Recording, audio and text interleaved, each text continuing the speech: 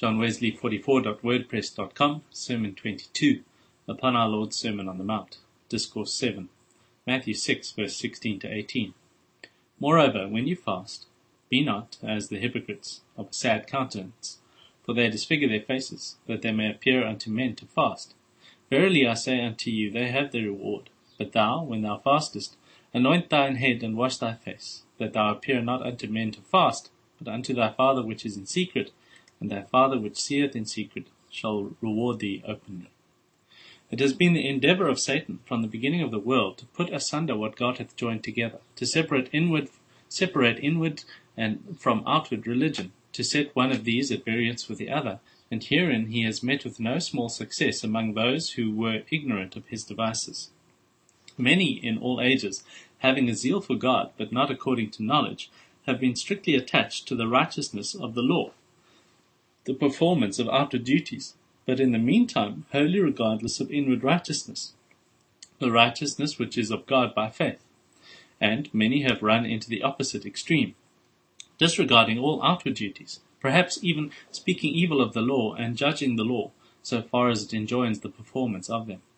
It is by this very device of Satan that faith and works have been so often set at variance with each other, and many who had a real zeal for God have, for a time, fallen into the snare on either hand. Some have magnified faith to the utter exclusion of good works, not only from being the cause of our justification, for we know that man is justified freely by the redemption which is in Jesus, but from being the necessary fruit of it, yea, from having any place in the religion of Jesus Christ. Others, eager to avoid this dangerous mistake, have run as much too far the contrary way, and either maintained that good works were the cause, at least the previous condition, of justification, or spoken of them as if they were all in all, the whole religion of Jesus Christ. In the same manner have the end and the means of religion been set at variance with each other.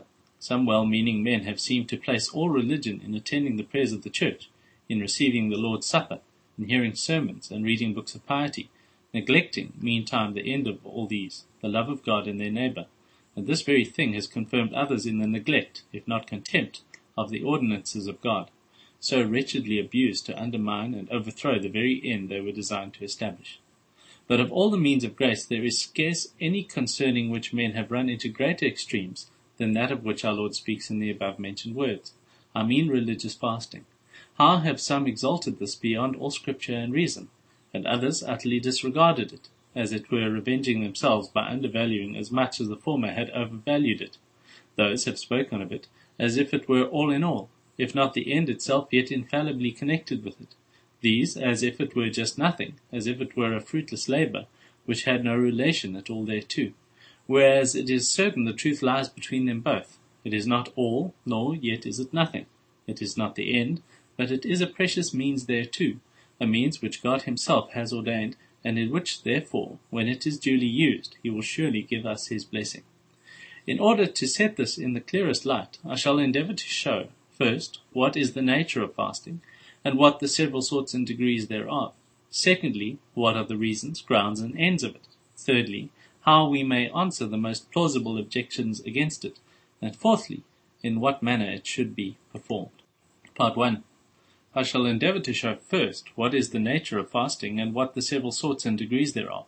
As to the nature of it, all the inspired writers, both in the Old Testament and the New, take the word to fast in one single sense, for not to eat, to abstain from food. This is so clear that it would be labour lost to quote the words of David, Nehemiah, Isaiah, and the prophets which followed, or of our Lord and his apostles, all agreeing in this, that to fast is not to eat for a time prescribed. To this, other circumstances were usually enjoined by them of old, which had no necessary connection with it. Such were the neglect of their apparel, the laying aside those ornaments which they were accustomed to wear, the putting on mourning, the strewing ashes upon their head, or wearing sackcloth next their skin. But we find little mention made in the New Testament of any of these indifferent circumstances, nor does it appear that any stress was laid upon them by the Christians of the purer ages. However, some penitents might voluntarily use them as outward signs of inward humiliation. Much less did the apostles or the Christians contemporary with them beat or tear their own flesh. Such discipline as this was not unbecoming the priests or worshippers of Baal. The gods of the heathens were but devils, and it was doubtless acceptable to their devil god, when his priests, 1 Kings 18:28, cried aloud and cut themselves after their manner till the blood gushed out upon them. But it cannot be pleasing to him, nor become his followers, who came not to destroy men's lives, but to save them.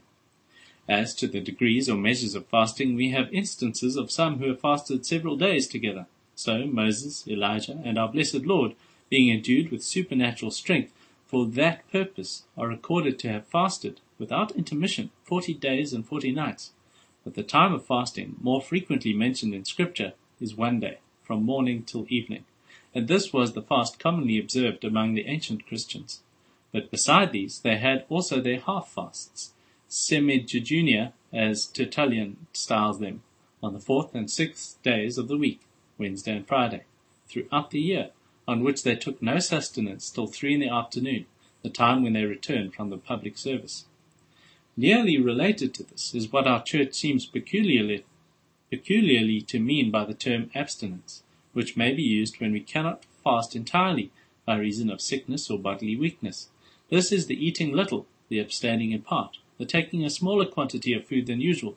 I do not remember any scriptural instance of this, but neither can I condemn it, for the Scripture does not. It may have its use and receive a blessing from God. The lowest kind of fasting, it can be called by that name, is the abstaining from pleasant food.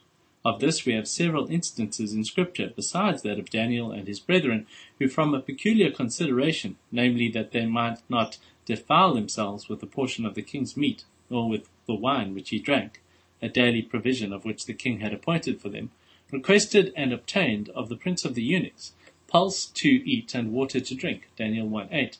Perhaps from a mistaken imitation of this might spring the very ancient custom of abstaining from flesh and wine during such times as were set apart for fasting and abstinence, if it did not rather arise from supposition that these were the most pleasant food, and a belief that it was proper to use what was least pleasing at those times of solemn approach to God.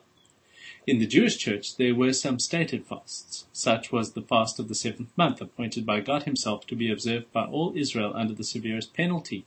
The Lord spake unto Moses, saying, On the 10th day of this 7th month there shall be a day of atonement, and ye shall afflict your souls, to make an atonement for you before the Lord your God. For whatsoever soul it be that shall not be afflicted in that same day, he shall be cut off from among his people. Leviticus 23:26. In after ages, several other stated fasts were added to these. So mention is made by the prophet Zechariah of the fast not only of the 7th, but also of the 4th, of the 5th, and of the 10th month, Zechariah 8:19.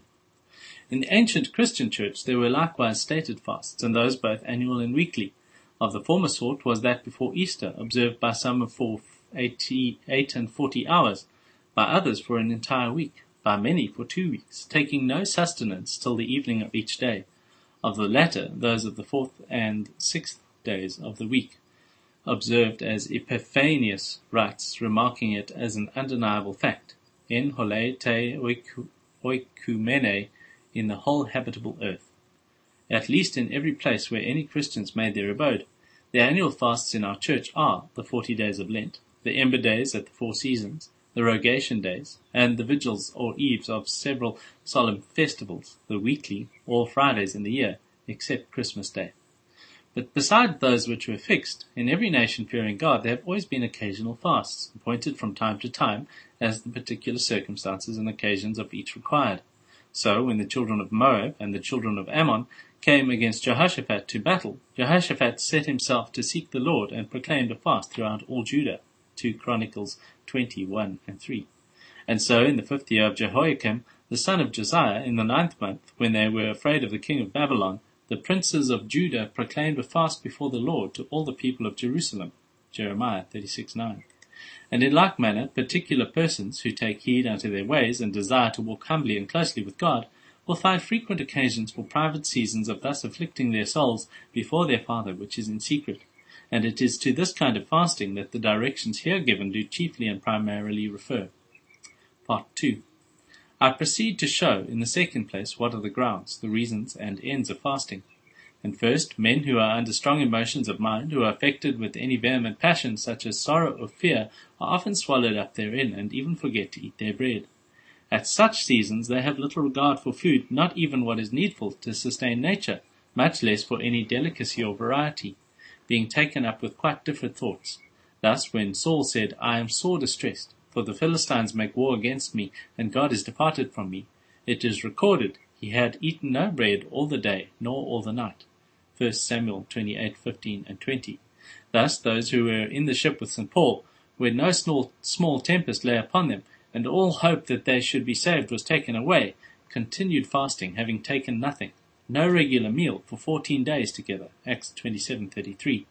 And thus David and all the men that were with him, when they heard that the people were fled from the battle, and that many of the people were fallen and dead, and Saul and Jonathan his son were dead also, mourned and wept and fasted until even for Saul and Jonathan, and for the house of Israel. 2 Samuel 1:12.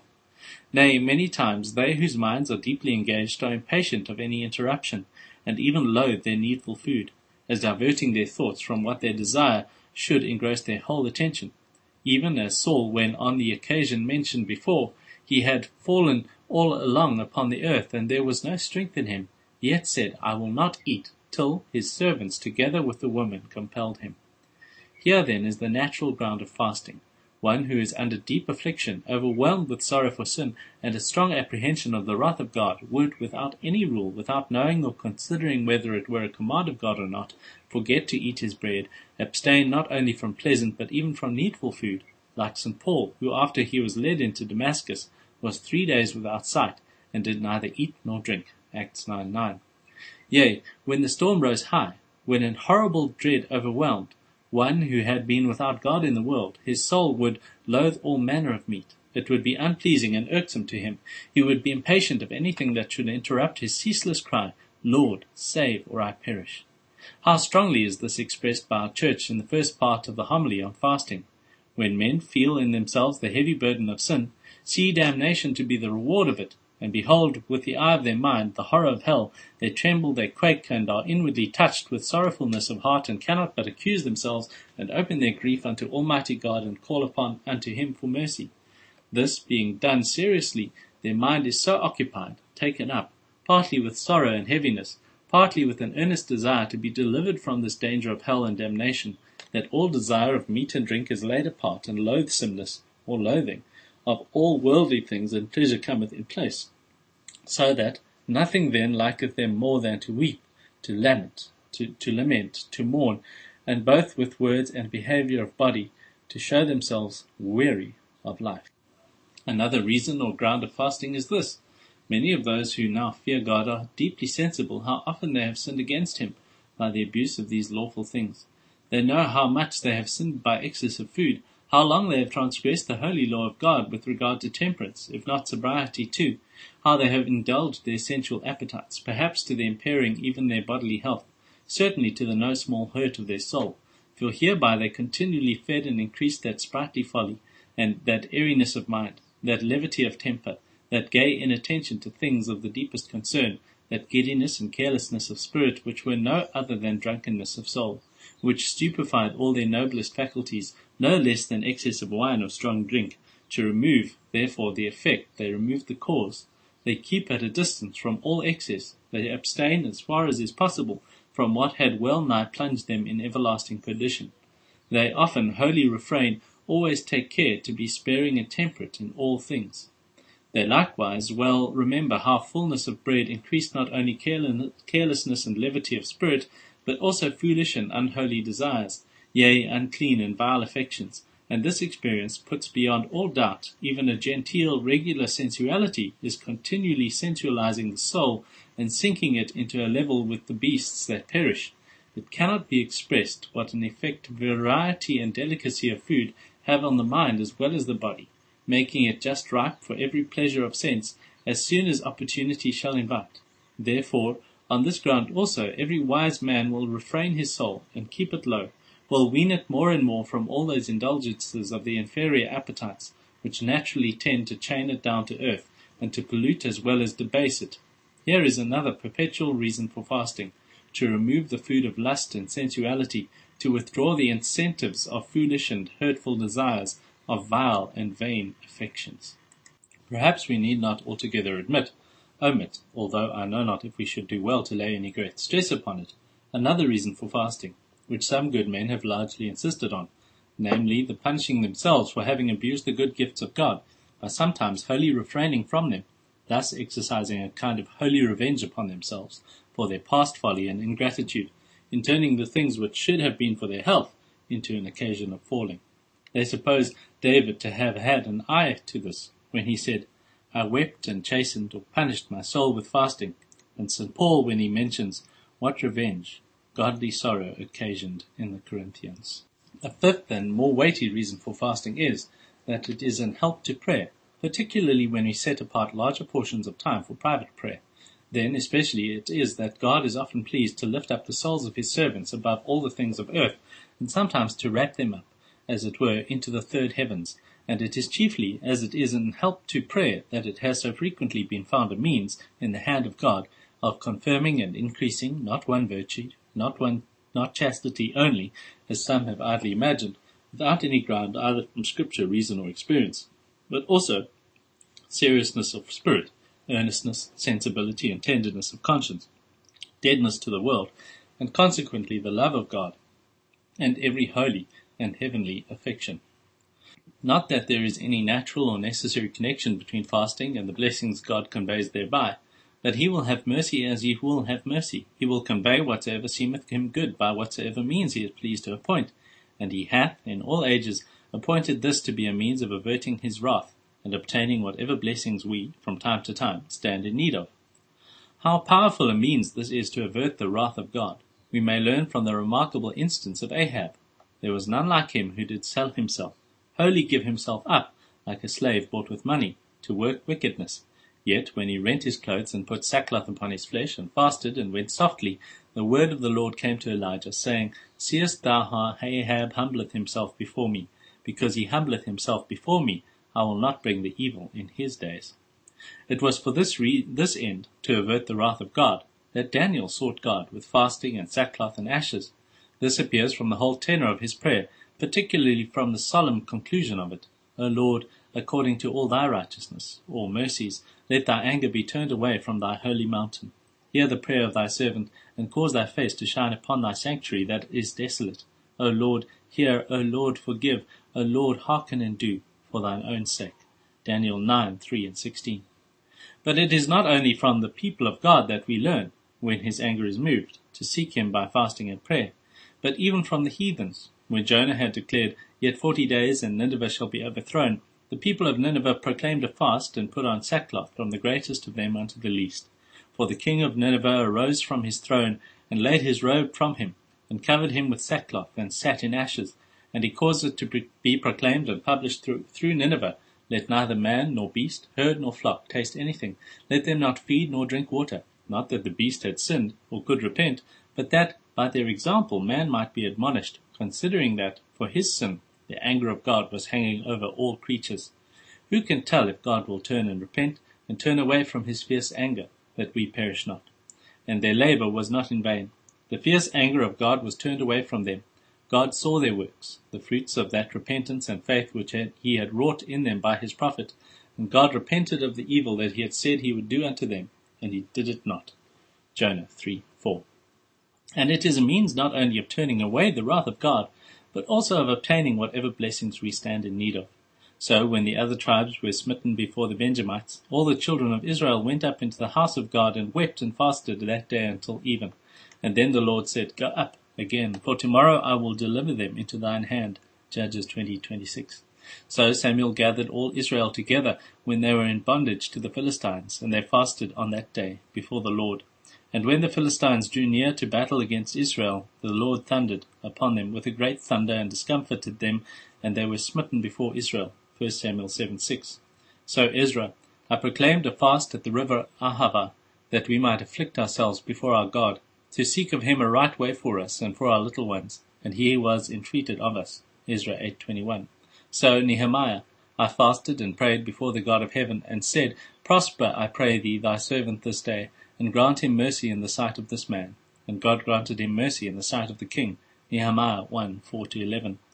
In like manner, the apostles always joined fasting with prayer when they desired the blessing of God on any important undertaking. Thus we read, Acts 13, There were in the church that was at Antioch certain prophets and teachers, as they ministered to the Lord and fasted, doubtless for direction in this very affair. The Holy Ghost said, "Separate me Barnabas and Saul for the work whereunto I have called them." And when they had, the second time, fasted and prayed and laid their hands on them, they sent them away. Acts 13:13. Thus also Paul and Barnabas themselves, as we read in the following chapter, when they returned again to Lystra, Iconium, and Antioch, confirming the souls of the disciples, and when they had ordained them elders in every church and had prayed with fasting, commended them to the Lord. Acts 14:23. Yea, that blessings are to be obtained in the use of this means which are no otherwise attainable, our Lord expressly declares in his answer to his disciples, asking, "Why could not we cast him out?" Jesus said unto them, "Because of your unbelief. For verily I say unto you, if ye have faith as a grain of mustard seed, you shall say unto this mountain, Remove hence to yonder place, and it shall remove, and nothing shall be impossible unto you.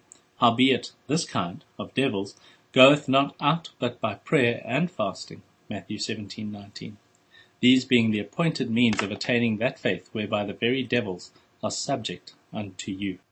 These were the appointed means, for it was not merely by the light of reason or of natural conscience, as it is called, that the people of God have been, in all ages, directed to use fasting as a means to these ends, but they have been, from time to time, taught it of God himself by clear and open revelations of his will. Such is that remarkable one by the prophet Joel. "Therefore, saith the Lord, turn you to me and all your heart, and with fasting, and with weeping, and with mourning. Who knoweth if he will return and repent, and leave a blessing behind him? Blow the trumpet in Zion, sanctify a fast, call a solemn assembly. Then will the Lord be jealous over his land, and will pity his people. Yea, I will send you corn, and wine, and oil. I will no more make you a reproach among the heathen." Joel 2:12. Nor are they only temporal blessings which God directs his people to expect in the use of these means. For at the same time that he promised to those who should seek him with fasting and weeping and mourning, "I will restore you the years which locust hath eaten, the cankerworm and the caterpillar and the palmer worm, my great army," he subjoins. "So shall ye eat and be satisfied, and praise the name of the Lord your God. Ye shall also know that I am in the midst of Israel, and that I am the Lord your God." And then immediately follows the great gospel promise, "I will pour out my spirit upon all flesh, and your sons and your daughters shall prophesy, your old men shall dream dreams, and your young men shall see visions. And also upon the servants and upon the handmaids in those days will I pour out my spirit." Joel 2:28-29. Now, whatsoever reasons there were to quicken those of old in the zealous and constant discharge of this duty, they are of equal force still to quicken us. But above all these, we have a peculiar reason for being in fastings often, namely, the command of him by whose name we are called. He does not indeed in this place expressly enjoin either fasting, giving of alms, or prayer, but his directions how to fast, to give alms, and to pray are of the same force with such injunctions. For the commanding us to do anything thus is an unquestionable command to do that thing, seeing it is impossible to perform it thus, if it not be performed at all. Consequently, the saying, "Give alms, pray, fast," in such a manner, is a clear command to perform all those duties, as well as to perform them in that manner which shall in no wise lose its reward. And this is a still farther motive and encouragement to the performance of this duty, even the promise which our Lord has graciously annexed to the due discharge of it. "Thy Father, which seeth in secret, shall reward thee openly."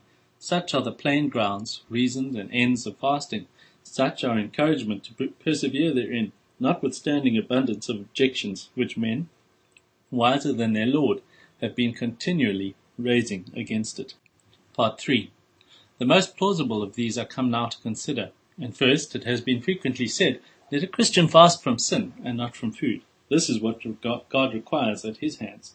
So he does, but he requires the other also. Therefore this ought to be done, and that not left undone. View your argument in its full dimensions, and you will easily judge of the strength of it. If a Christian ought to abstain from sin, then he ought not to abstain from food. But a Christian ought to abstain from sin, therefore he ought not to abstain from food. That a Christian ought to abstain from sin is most true, but how does it follow from hence that he ought not to abstain from food? Yea, let him do both, the one and the other. Let him, by the grace of God, always abstain from sin, and let him often abstain from food, for such reasons and ends as experience and Scripture plainly show to be answered thereby. But is it not better, as it has secondly been objected, to abstain from pride and vanity, from foolish and hurtful desires, from peevishness and anger and discontent, than from food? Without question it is. But here again we have need to remind you of our Lord's words, "These things ought ye to have done, and not to leave the other undone." And indeed the latter is only in order to the former. It is a means to that great end. We abstain from food with this view, that, by the grace of God conveyed into our souls through this outward means, in conjunction with all the other channels of his grace which he hath appointed, we may be enabled to abstain from every passion and temper which is not pleasing in his sight. We will refrain from the one, that, being endued with power from on high, we may be able to refrain from the other, so that your argument proves just the contrary to what you designed. It proves that we ought to fast, for if we ought to abstain from evil tempers and desires, then we ought thus to abstain from food, since these little instances of self-denial are the ways God hath chose, wherein to bestow that great salvation. But we do not find it so in fact. This is a third objection. We have fasted much and often, but what did it avail? We were not a whit better. We found no blessing therein. Nay, we have found it an hindrance rather than an help. Instead of preventing anger, for instance, or fretfulness, it has been a means of increasing them to such a height that we could neither bear others nor ourselves. This may very possibly be the case.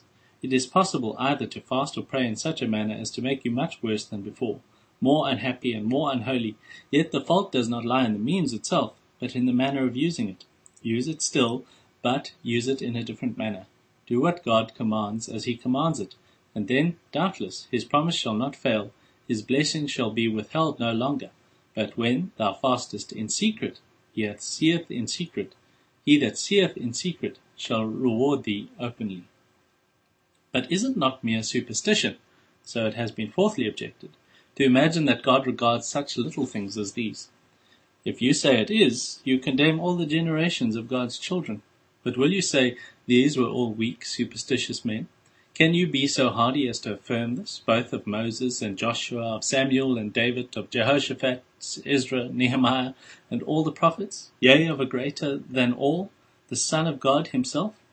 It is certain, both our Master and all these his servants did imagine that fasting is not a little thing, and that he who is higher than the highest doth regard it.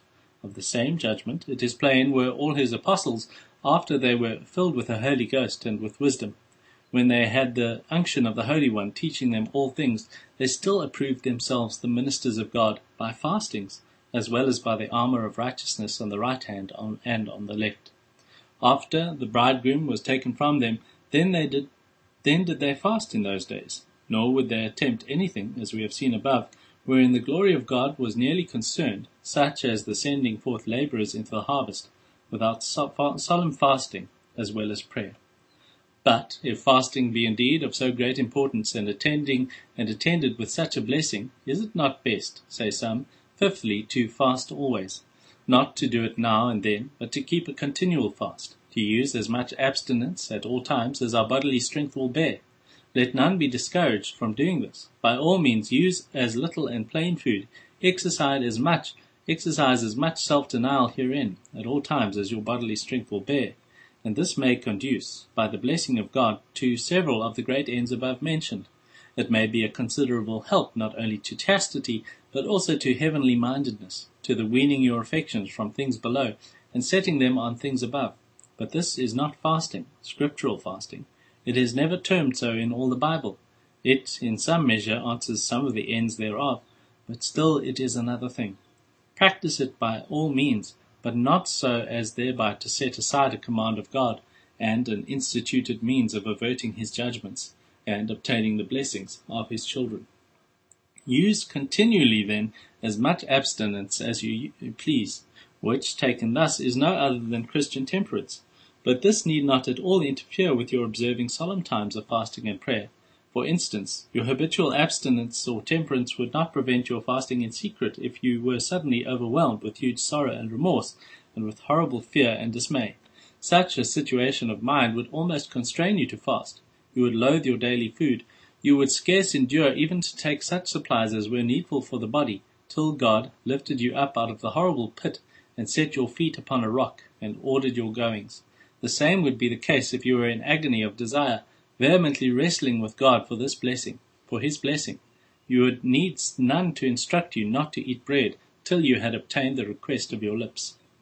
Again, had you been at Nineveh when it was proclaimed throughout the city, let neither man nor beast, herd nor flock taste anything, let them not feed or drink water, but let them cry mightily unto God, would your continual fast have been any reason for not bearing part in that general humiliation? Doubtless it would not. You would have been as much concerned as any other not to taste food on that day. No more would abstinence or the observing a continual fast have excused any of the children of Israel from fasting on the 10th day of the 7th month. That shall not be afflicted shall not fast. In that day he shall be cut off from among his people. Lastly, had you been with the brethren in Antioch at the time when they fasted and prayed before the sending forth of Barnabas and Saul, can you possibly imagine that your temperance or abstinence would have been a sufficient cause for not joining therein? Without doubt, if you had not, you would soon have been cut off from the Christian community.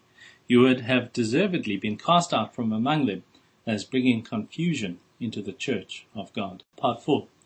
I am in the last place to show in what manner we are to fast, that it may be an acceptable service unto the Lord. And first let it be done unto the Lord, with our eyes singly fixed on him.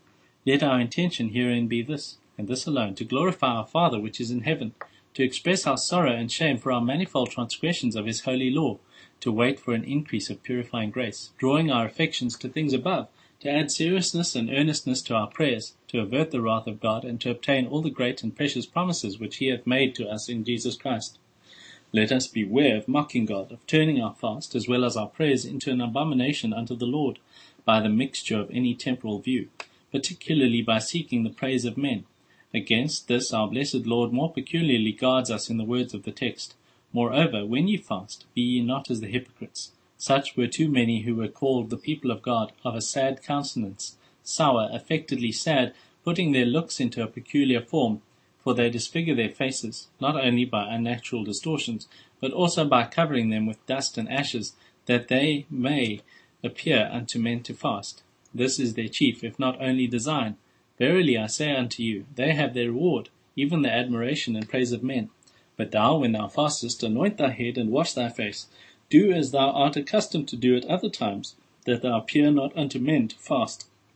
Let this be no part of thy intention.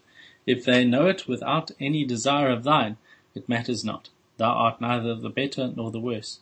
But unto thy Father which is in secret, and thy Father which seeth in secret, shall reward thee openly. But if we desire this reward, let us beware, secondly, of fancying we merit anything of God by our fasting. We cannot be too often warned of this, inasmuch as a desire to establish our own righteousness, to procure salvation of debt and not of grace, is so deeply rooted in all our hearts. Fasting is only a way which God hath ordained, wherein we wait for his unmerited mercy, and wherein without any desert of ours he hath promised freely to give us his blessing. Not that we are to imagine that performing the bare outward act will receive any blessing from God. Is it such a fast that I have chosen, saith the Lord, a day for a man to afflict his soul? Is it to bow down his head as a bulrush, and to spread sackcloth and ashes under him? Are these outward acts, however strictly performed, all that is meant by a man's afflicting his soul? Wilt thou call this a fast and an acceptable day to the Lord? No, surely. If it be a mere external service, it is all but lost labour. Such a performance may possibly afflict the body, but as to the soul it profiteth nothing. Yea, the body may sometimes be afflicted too much, so as to be unfit for the works of our calling. This also we are diligently to guard against. For we ought to preserve our health as a good gift of God. Therefore care is to be taken, whenever we fast, to proportion the fast to our strength. For we may not offer God murder for sacrifice, or destroy our bodies to help our souls.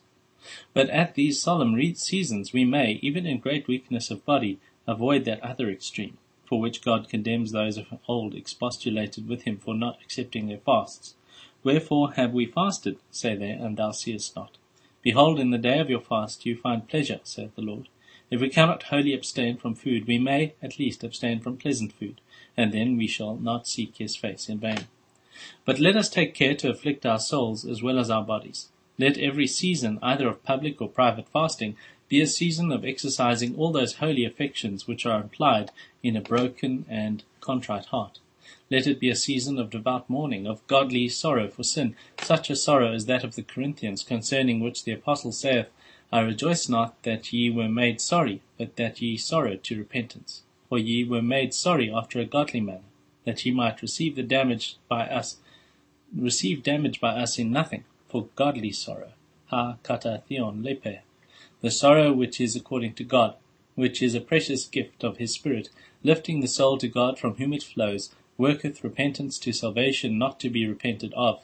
Yea, and let our sorrowing after a godly sort work in us the same inward and outward repentance, the same entire change of heart, renewed after the image of God, in righteousness and true holiness, and the same change of life, till we are holy as he is holy, in all manner of conversation. Let it work in us the same carefulness to be found in him, without spot and blameless, the same clearing of ourselves, by our lives rather than words, by abstaining from all appearance of evil, the same indignation, vehement abhorrence of every sin, the same fear of our own deceitful hearts, the same desire to be in all things conformed to the holy and acceptable will of God, the same zeal for whatever may be a means of his glory, and of our growth in the knowledge of our Lord Jesus Christ, and the same revenge against Satan and all his works, against all filthiness both of flesh and spirit. 2 Corinthians 7:9. And with fasting let us always join fervent prayer, pouring out our whole souls before God, confessing our sins with all their aggravations, humbling ourselves under his mighty hand, laying open before him all our wants, all our guiltiness and helplessness. This is a season for enlarging our prayers, both in behalf of ourselves and of our brethren. Let us now bewail the sins of our people, and cry aloud for the city of our God, that the Lord may build up Zion, and cause his face to shine on her desolations. Thus we may observe the men of God in ancient times always joined prayer and fasting together. Thus the apostles in all the instances cited above, and thus our Lord joins them in the discourse before us. It remains only in order to our observing such a fast as acceptable to the Lord, that we add alms thereto, works of mercy, after our power, both to the bodies and souls of men. With such sacrifices also God is well pleased. Thus the angel declares to Cornelius, fasting and praying in his house, Thy prayers and thine alms are come up for a memorial before God. Acts 10:4. And this God himself expressly and largely declares, Is not this the fast that I have chosen? To loose the bands of wickedness, to undo the heavy burdens, to let the oppressed go free, and that ye break every yoke. Is it not to deal thy bread to the hungry, and that thou bring the poor that are cast out to thy house? When thou seest the naked, that thou cover him, and that thou hide not thyself from thy own flesh. Then shall thy light break forth as the morning, and thine health shall spring forth speedily, and thy righteousness shall go before thee. The glory of the Lord shall be thy reward. Then shalt thou call, and the Lord shall answer. Thou shalt cry, and he shall say, Here I am. If, when thou fastest, thou draw out thy soul to the hungry, and satisfy the afflicted soul, then shall thy light rise in obscurity, and thy darkness be as the noonday. And the Lord shall guide thee continually, and satisfy thy soul in drought, and make fat thy bones. And thou shalt be like a watered garden, and like a spring of water, whose waters fail not. Isaiah 58, verse 6.